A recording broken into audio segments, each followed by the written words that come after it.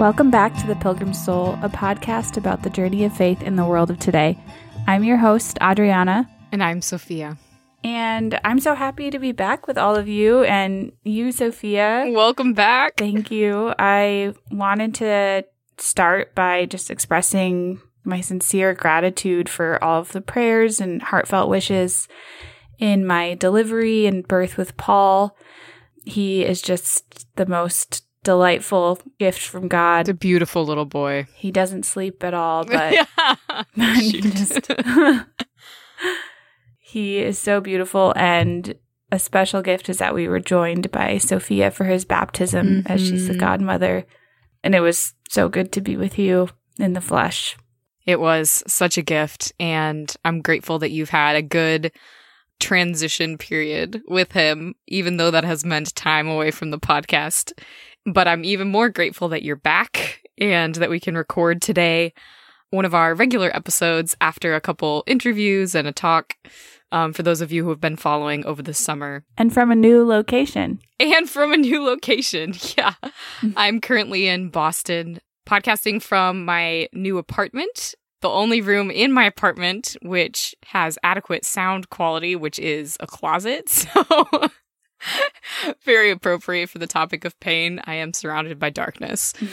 But yeah, this feels like a very appropriate topic to come back on, given your experience of labor and childbirth, which is incredibly painful, and the summer that I've had, which one of the inspirations for this topic was a conversation I had with some friends on a backpacking trip, which involved a lot of pain, both just the ordinary fatigues, but then also one of us was injured, and it raised provocative questions, I think, for each of us about the value of the offering that we were making and the relationship between our experience on that trip and the sacrifices that we're asked to make in the rest of our life.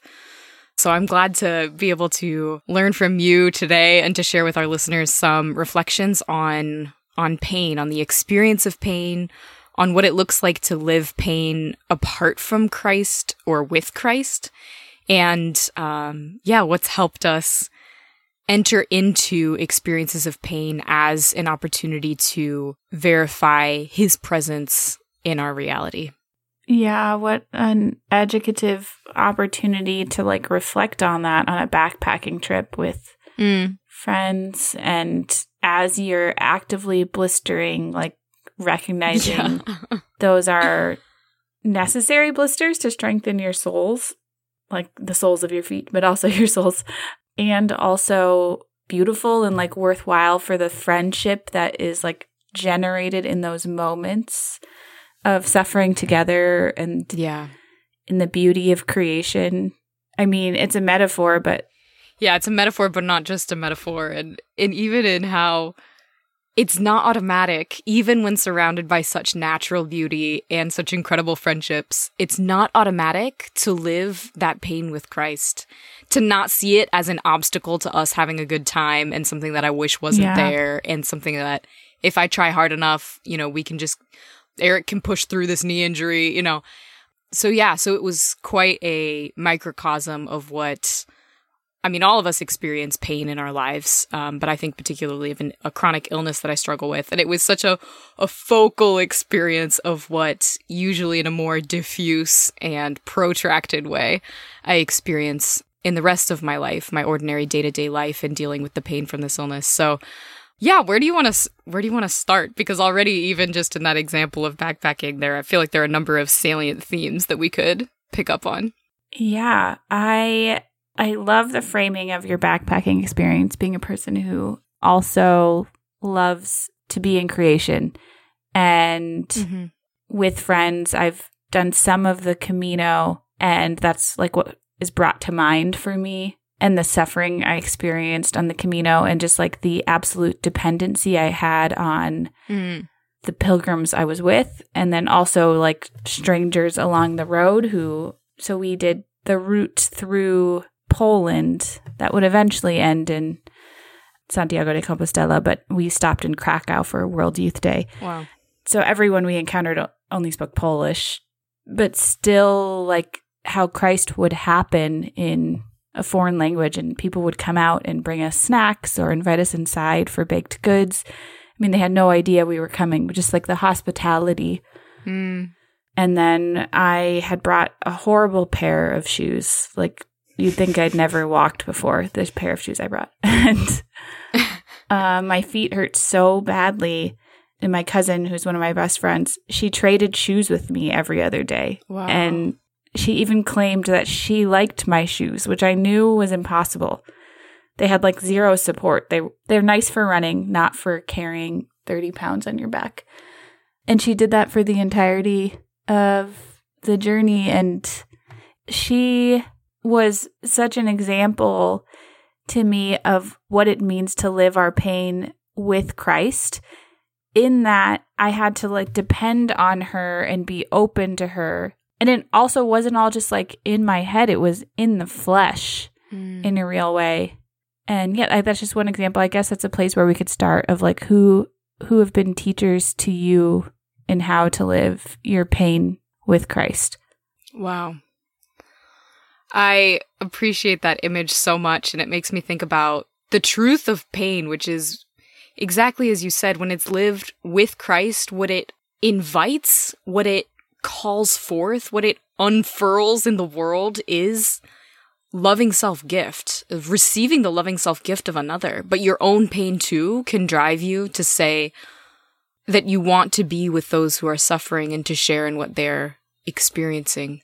Because you too have seen in the way that Christ accompanies you in your pain that you're not alone.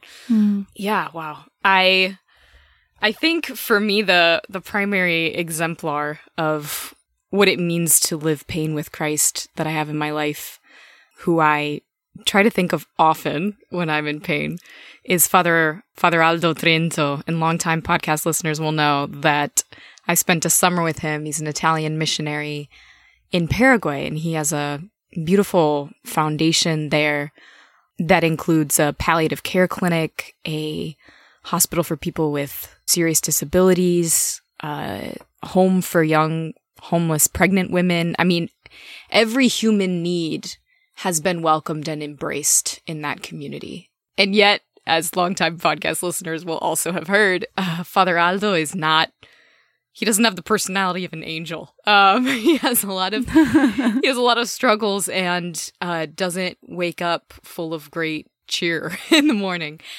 And part of that now is also that he has a very serious illness that causes him a lot of pain. And yet the way that man gets up in the morning is, for me, evidence of the presence of Christ, because he doesn't stop at the first impact he has with reality, with his pain, with the ugliness of the suffering that surrounds him, at his own weakness or incapacity, but renews each day this entreaty of his heart to Christ to come and to show him the truth of reality, to move him beyond his ideas and into life. And it disabused me of these false notions of holiness, of someone who wouldn't be affected by pain or their own suffering, or who would never be in a bad mood or would never lose their temper, or because instead I saw a man who woke up profoundly depressed every morning and yet would would say that reality was good by the end of the day because, and this was his mantra, and I've told Adriana this before, but his mantra that he would repeat of what saves him from depression, how Christ saves him from depression. He says that you have to cultivate calluses on your hands, calluses on your knees, and calluses in your head. Calluses in your hands from serving the people around you, from sharing life with them as gratuitously as Christ shares it with you. Calluses on your knees from begging and offering to the mystery, to the Father who's creating you now. And calluses in your head from judging reality, from having this mind that's been transformed, as St. Paul talks about, and renewed so that it can see the truth as God sees it. Wow. Yeah, that's possible when I'm in pain. That's what Father Aldo shows me, is that I can give myself to others, I can be in relationship and aware of the Father, and I can see the truth of reality. And yet this is not how I live my pain. So when I repeat this to myself, I usually recognize immediately, like, oh, I don't have calluses on my hands right now. I'm just completely self-absorbed because of my pain. Or I don't have calluses in my head. I'm staying with my ideas of like, this is not how I wanted this day to be, instead of actually looking around me for the presence of Christ. Yeah, yeah. Or I'd be able to like give myself to God if only the circumstances were different. Yes, I could serve him if I didn't have this pain right now. Yeah. Which is so stupid. I think you've brought up that Carol Houselander example before of like the woman who thought she could offer herself to God if not for her rheumatic arthritis. Yeah. She could go offer herself to the cannibals and be a martyr for Christ. Yes. But wouldn't offer her rheumatism. Yeah. Oof. Yeah, I love that example of Father Aldo. Not having met him, I feel like I know him. Mm. And it strikes me like the authenticity precisely in a way because of his depressive personality. Yeah. It's this other man that made present in him, Jesus. And it's like all the clearer because he isn't too upbeat. I don't know. Yeah, you definitely can't chalk it up to just, oh yeah, this man was just born like with this incredible capacity to love. It's clearly something given to him and something that he's responded to with this freedom. And that's what you're attracted to. It's the possibility of redemption and transformation of my pain that I see in him because my limitations aren't an objection. Yeah, a real example for me and someone who was an incredible intercessor in my reversion to the faith, St. John Paul the Great. Yes. Experienced from his early childhood just tremendous pain, the death of his mother when he was 4, then growing up in Nazi-occupied Poland, having to enter the seminary secretly, having his only brother, die when John Paul was a teen, and then losing his father, all before receiving ordination. Wow. And it was so clear to me when I was introduced to him and reading his biography that this man should be an atheist. He should be a nihilist. And yet he spoke of like the beauty of human desire as if he was speaking to my own heart. And I was in such a place of despair and turmoil myself from the way I was living and treating myself that I had come to a point where I thought I needed to deny my elementary desires of my heart in order to find happiness. And John Paul II said precisely the opposite. All of these desires of your heart are good. Listen to them.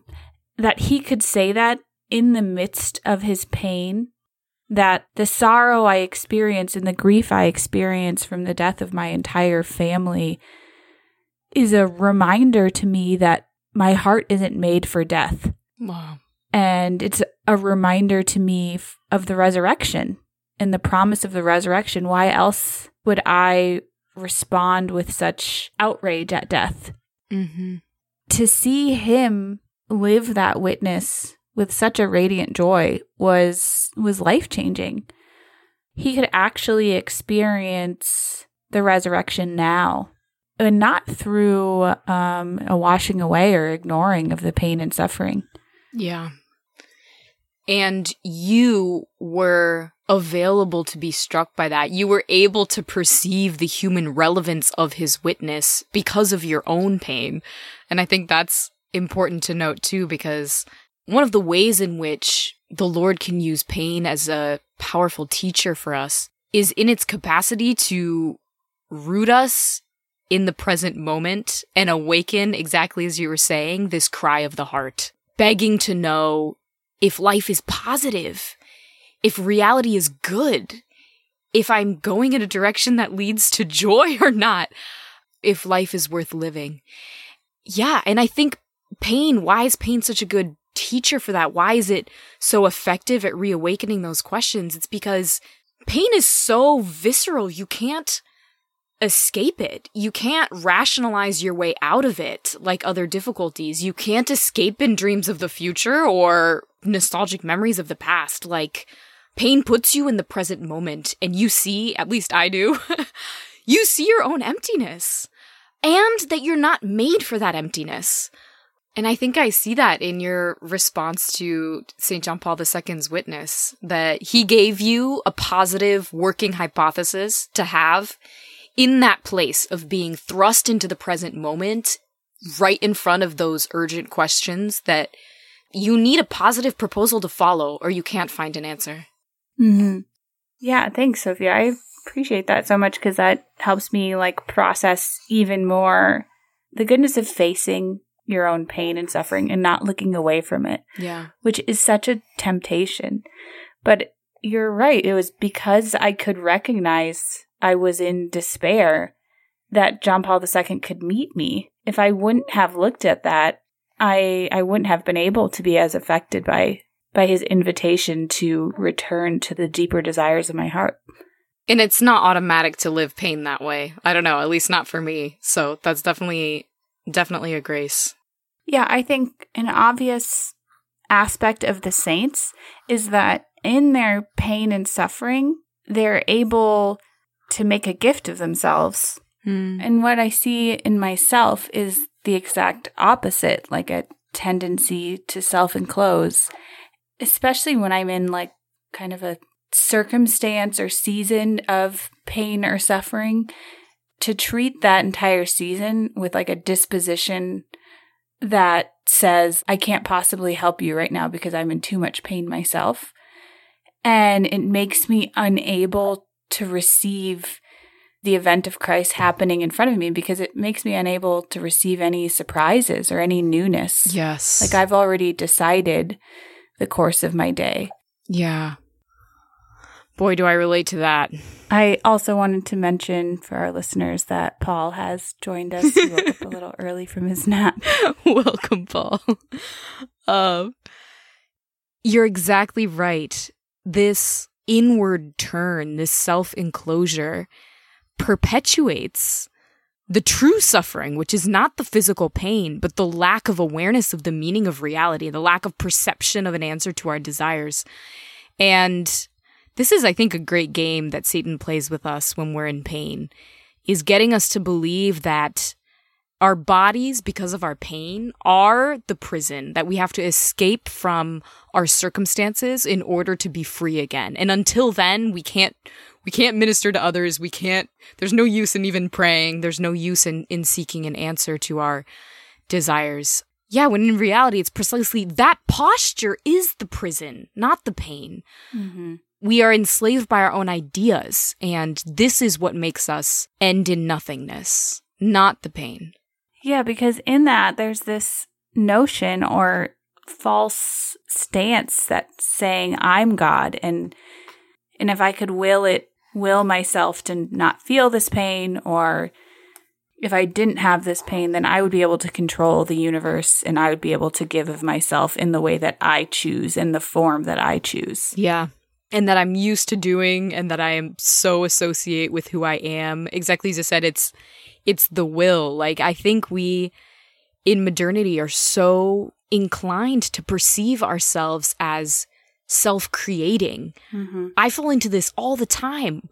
I get to the end of the day, and if I wasn't able to exert my will in the ways that I usually do, whether it's because I'm in pain or because someone has asked me to give of my time, or just repeated failures at work that I've been experiencing, like, I get to the end of the day and I feel less than myself because I wasn't able to assert my will on reality. And this is a lie, because who I am is not a function of what I can do. And in pain, this dynamic becomes really acute, because if you can't, in extreme cases, you can't get out of bed, right? You can't say the things that you usually do. You can't relate to the people that you usually do. Who are you in that moment? Mm-hmm. Are you still one with the same dignity and the same identity as before? Yeah. So in that way, pain can become an invitation to receive the truth of your identity from Christ.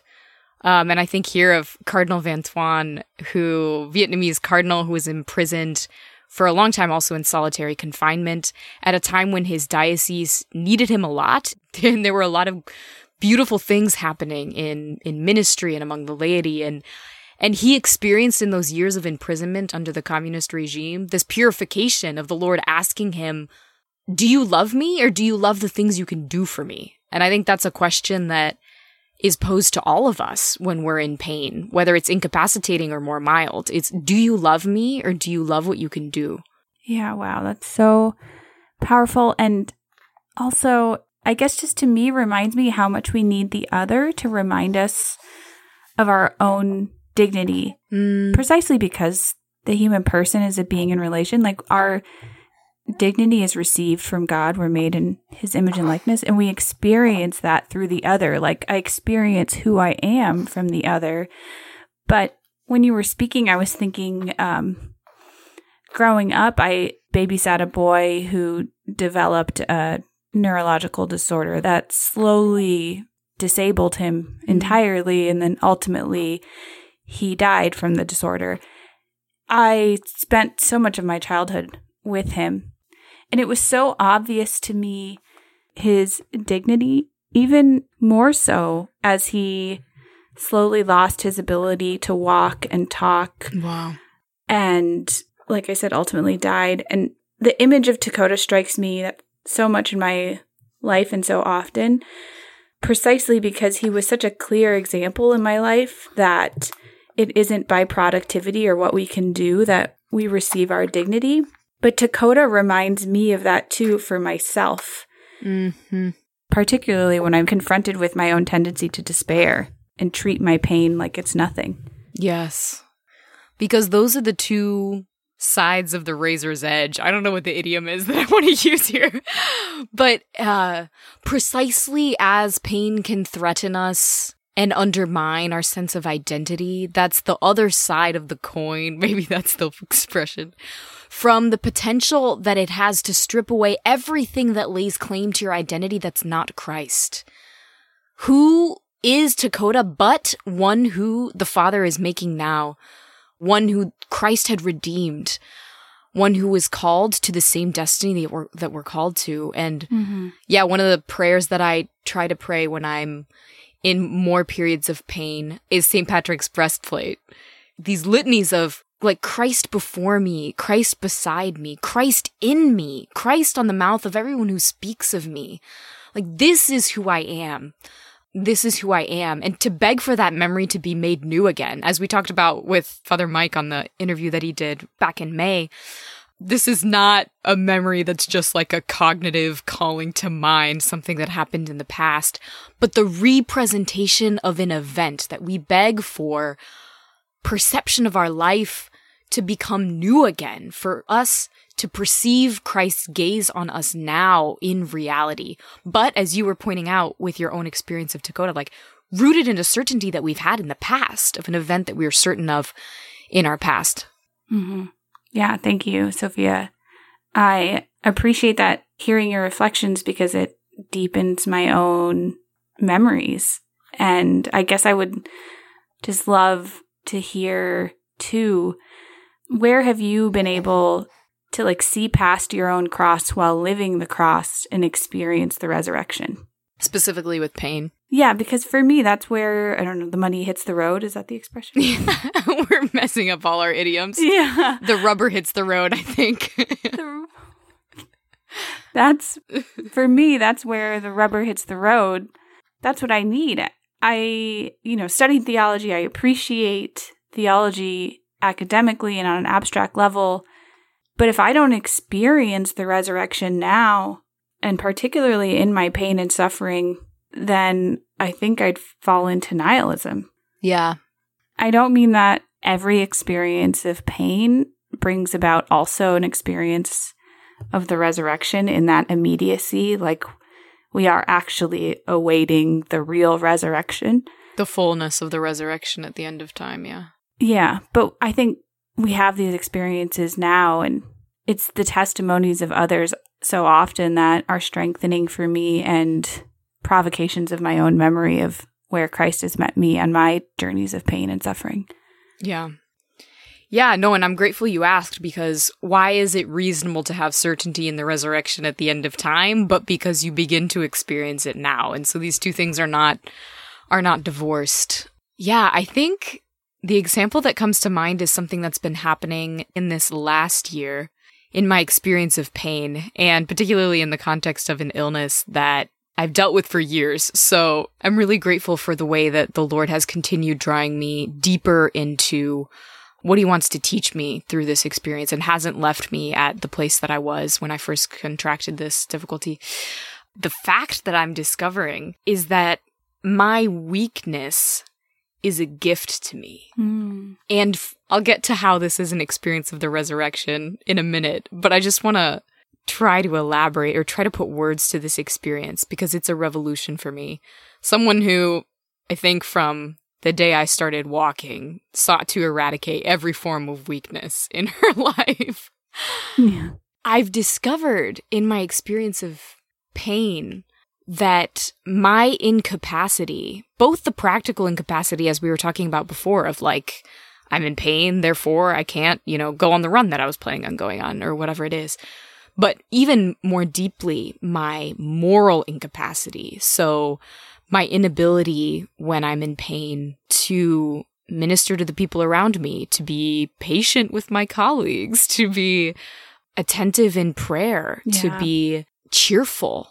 My incapacity to exert my will and make myself that kind of person when I'm in pain is a gift for me because of the incarnation, because Christ so passionately desired to be one with me and to redeem everything about my condition, that he took on that weakness, that he became an infant and a man who suffered.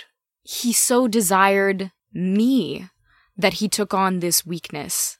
And so what's given to me in my own pain, in my own weakness, is, in a sense, a claim on mercy, right? Because I don't save myself. And every time that I experience my own human frailty in this moment of pain, whether physical or moral, it can become the occasion to discover again, as if for the first time, that the destiny that awaits me and that I hunger for is given to me freely in this movement of the Word becoming flesh. It's not something I have to create for myself, which I can trick myself on days when I'm full of energy and enthusiasm and therefore can give of myself in a way that feels more fulfilling. Like, I can trick myself into thinking that I am creating my destiny. But my weakness is such a gift. It's so liberating because I learn to look at myself and therefore also at the reality in front of me and the people in front of me with an unconditional affection. Because this is the flesh that Christ loves, not a woman who's free from weakness and not a woman who's perfect in virtue, but this woman now. And I think without the helplessness that comes from suffering and pain, I would have a hard time believing, and I still do, but I would have an even harder time believing that Christ loves me, not someone that I can become, not someone that I wish I was, but me in all my weakness. And so for me, that's the resurrection, because this is what our self-help culture and positive affirmation culture is desperately striving for, right? This movement towards self-love. And I was listening to Demi Lovato. I can't remember the song, but she says, "I wonder when I love me is enough." And my heart was rent in front of that phrase, because I love me will never be enough. Yeah. We can only experience this acceptance of self, this radical acceptance of ourself and our weakness through the gaze of another, specifically through the gaze of Christ on the cross, who's gazing at us saying, this body is for you. Yeah. There's such a desperation in the self-creation culture because the heart knows it's not enough. Wow, I appreciate what you said so much, Sophia. And I immediately thought when you said, my weakness is a gift of the Magnificat, and Mary's magnanimity, her greatness being precisely because she delights in the fact that she's a lowly handmaid. That is her absolute joy, because she is in a posture of pure receptivity because she's lowly. She's saying the same thing through you now. My weakness is my gift. And it's because I'm lowly, because I can only receive, that I can become the vessel to receive Christ himself. And to me, in what you're saying, it's in these occasions where grace really breaks through in your own pain and suffering, and it's not in a beautiful way. I'm sure it can often be in a really ugly and painful way. Yes. you're able to bear Christ. Yeah, I'm going to ponder more the Marian connection, and I appreciate that invitation. What would you, to return to the same question, what would you say in reply in your own life? Have you had experiences of the simultaneity of the resurrection and the cross in your experiences of pain? Yeah, thank you for that question, Sophia. As you were speaking, it reminded me most immediately of childbirth, which is kind of like a story within a story for me, because I had decided to offer the second birth of my child. I lost my cousin and best friend who I mentioned at the beginning of the episode, died that year. And it was so deeply painful for me. She died by suicide and had struggled tremendously with mental health issues and extreme trauma. And I had decided to offer Pia's labor for any souls and any people who were considering death by suicide, that Christ might meet them in that moment.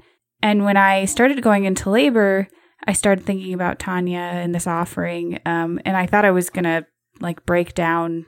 I thought maybe I had put too much on myself because it was so emotional still. It had only been a couple months. And I just gave this over to Christ and returned to the task at hand, which was the laboring of my second daughter. I think labor is, I've come to see almost as like a blessing, as in that it's painful because it's such an obvious experience of the resurrection. Like, you experience the pain, but like the gift of your child. But the question my heart had that wasn't even consciously formed is like, in this actual experience, is it just linear? Is it like next, when Pia is born, then it was worthwhile? But like, is the activity of the pain itself, can that be transformed too? And can I experience that? Now, yeah. And the fact that I could come through that, my answer is yes. Like, in this offering for those who were in that kind of struggle, I felt Christ take that and not alleviate my pain at all, but that it could be transformative and not just about myself, but a gift. And it was also made so apparent by like the most tremendous support of Brian and my labor and delivery nurses and my OB too, who were like the face of God before me in the flesh, coming and ministering to me in my own pain that I was also trying to offer for someone else. Yeah. And I'm sure, like, you know, Brian was also operating on very little sleep, and not to over exaggerate, I know it's like a pun now or something to talk about the pain of the husband in a woman's childbirth, but is it really? Yeah. But he was giving himself to me. I was trying to give my pain over to Christ, and could actively experience, like through the people around me, that this was efficacious. Brian's help to me was easing my pain and an experience of the tenderness of Christ's love and the intimacy. And then like we receive Pia. So I could even categorize it as like a beautiful suffering. And it totally transformed my grief with Tanya also, because in my own state of like utter helplessness, that Christ would come and meet me in that deep pain, put again before me the possibility of mercy. And Christ trying to intimately tell me that mercy is the final answer, and mercy is the final answer for me, and mercy is the final answer for Tanya in her death, and that it remains tragic. It isn't what Christ wanted for her, and yet still mercy will meet her.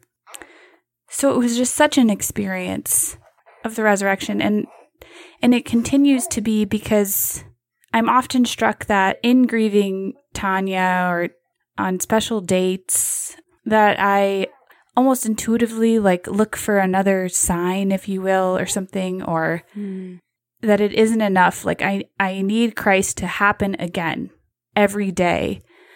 And I was saying to you, like before we started recording, that I feel like I'm living 50 First Dates right now with Adam Sandler and Drew Barrymore. And I'm trying to see it as a positive analysis of my life, like in the postpartum experience, I feel like I can't remember anything. And I'm operating on like very little sleep. And every day is just like a brand new day. And I'm like Drew Barrymore that starts over, and Christ is wooing me again and again. And I was telling you some of the dates in 50 First Dates are bad dates. And of course, it's me that's... You're the problem. It's not a perfect metaphor. Yeah. Like Taylor Swift says. Taylor Swift and St. Catherine of Siena. Yes, you're in good company. Yeah. The problem of the world is me. Yeah, but though I'm at times enduring like the postpartum reality, that's not an obstacle to experiencing Christ or living my vocation, which is definitely a temptation that like once we return to normalcy, whatever that means, or Paul starts sleeping, then I'll be able to continue on my discipleship. But no, it's right now. And it isn't just the postpartum experience that's 50 First Dates. It's actually every day. Yeah, similarly to what you're saying, like because of my weakness, I can see that more clearly now. A focal experience given to you to learn something true about reality and your life as a whole. Thank you, especially for sharing about Tanya and your experience of childbirth with Pia and how this has been a place of encounter for you with the presence of Christ who accompanies you and his mercy, which is the final word on not just the trajectory of human history, but your life and the life of those you love. And I'm really struck by, where you started, which is that you decided to offer, right? To make this free act of recognizing that Christ is the substance of reality. So he was the substance of your labor, of your body, of your pain. And so it can be part of his redemption of the world by offering it to him. But precisely in that offering, like you don't take the answer for granted. It's also an entreaty. It's a begging him, like show yourself in this. If you are the substance of my life, if you are the substance of this pain, like show yourself in it. And not just to me, but implicit in what you're saying, especially your concern for anyone who might be in Tanya's position, like it's a begging on behalf of the whole world. And I think that already for me is evidence of the resurrection, that your difficulty, your pain, your grieving could become the locus of communion instead of something that drives fragmentation and solitude. And then all the more, precisely as you said, because of the way that he met you through the love of Brian and your nurses and through the joy of welcoming Pia. And yeah, incredible. Yeah, thank you. And I think what was so powerful for me at the moment was I probably had this idea that I have this offering written down and hopefully I'm like quote unquote strong enough to keep it to mind or something. But it was actually in the experience of tremendous, tremendous pain and like I'm not able to do this on my own. Seeing the face of Brian, having a nurse tenderly put a cold towel on my face.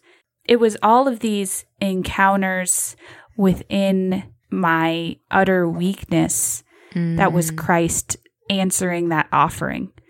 It wasn't me keeping to mind and being strong enough to like make it through labor. Yeah. And that was such a transformative moment for me. And similar to what you've said too, and illuminated so beautifully, like my weakness is the gift. Yeah, the only task is to recognize Christ, as Giussani says. It's the only thing that's asked of us. Yeah. Sophia, you've given me so much to reflect on. Vice versa. Even in all of like my past experiences with this new lens of, is my weakness a gift? And like asking that again. And even right now, asking it again. So thank you. Yeah, thank you. I'm renewed in my desire to learn that my circumstances are never the obstacle or the objection to my fulfillment, and that the truth of what I desire is not a different reality, but Christ present with me in this reality. So I'm really grateful for that. Do you have a media recommendation or a monthly challenge to offer our listeners? I do. I think a media recommendation that came to mind for me is the painting by Marc Chagall, The White Crucifixion. Yeah. He painted the crucifixion in the setting of Auschwitz. It was so striking to me when I first encountered it, particularly because I see it as such an invitation to look for and ask Christ to make the Paschal mystery known to me in every single moment. And also, I don't know, maybe this is obvious, but to not be afraid of where that can happen. It like doesn't have to be in the four walls of the church. Like right. Chagall's painting this in Auschwitz, those who didn't recognize Christ as Savior explicitly. Do you have a monthly challenge for us, Sophia? I do. In recent months, I don't know why, since Lent, I think, have been coming back to the Station of the Cross where we contemplate Christ falling for the third time. And it's been a really rich source of reflection or perception of who Christ is for me and his desire to go to the depths of all that we experience. This seemingly needless humiliation and excessive weakness of stumbling not once or twice, but falling 3 times on his way to his death. So I would just invite our listeners to ponder that in some way, shape, or form in the coming month, and to let the Holy Spirit move you to a judgment about the meaning of your pain and the Lord's presence in it. Yeah, thank you, Sophia. That's a beautiful image to ponder. And I guess just provides me with more opportunity to have a tenderness for the depths of my own weakness. Yeah, amen. Lots of room for growth over here. Thank you all for joining us. I'm really glad to have Adriana back, and Julie will be back soon as well. If you enjoyed this episode, would you please consider sharing it with a friend so that this companionship can continue to grow? As ever, you can find our archive at our website, which is pilgrimsoulpodcast.com, and you can write to us there or through our email, pilgrimsoulpodcast@gmail.com. We love hearing from you, so please send us your experiences, your questions, your topic suggestions, any of the above. Yeah, thank you, everyone. Know of our prayers for you. Ciao.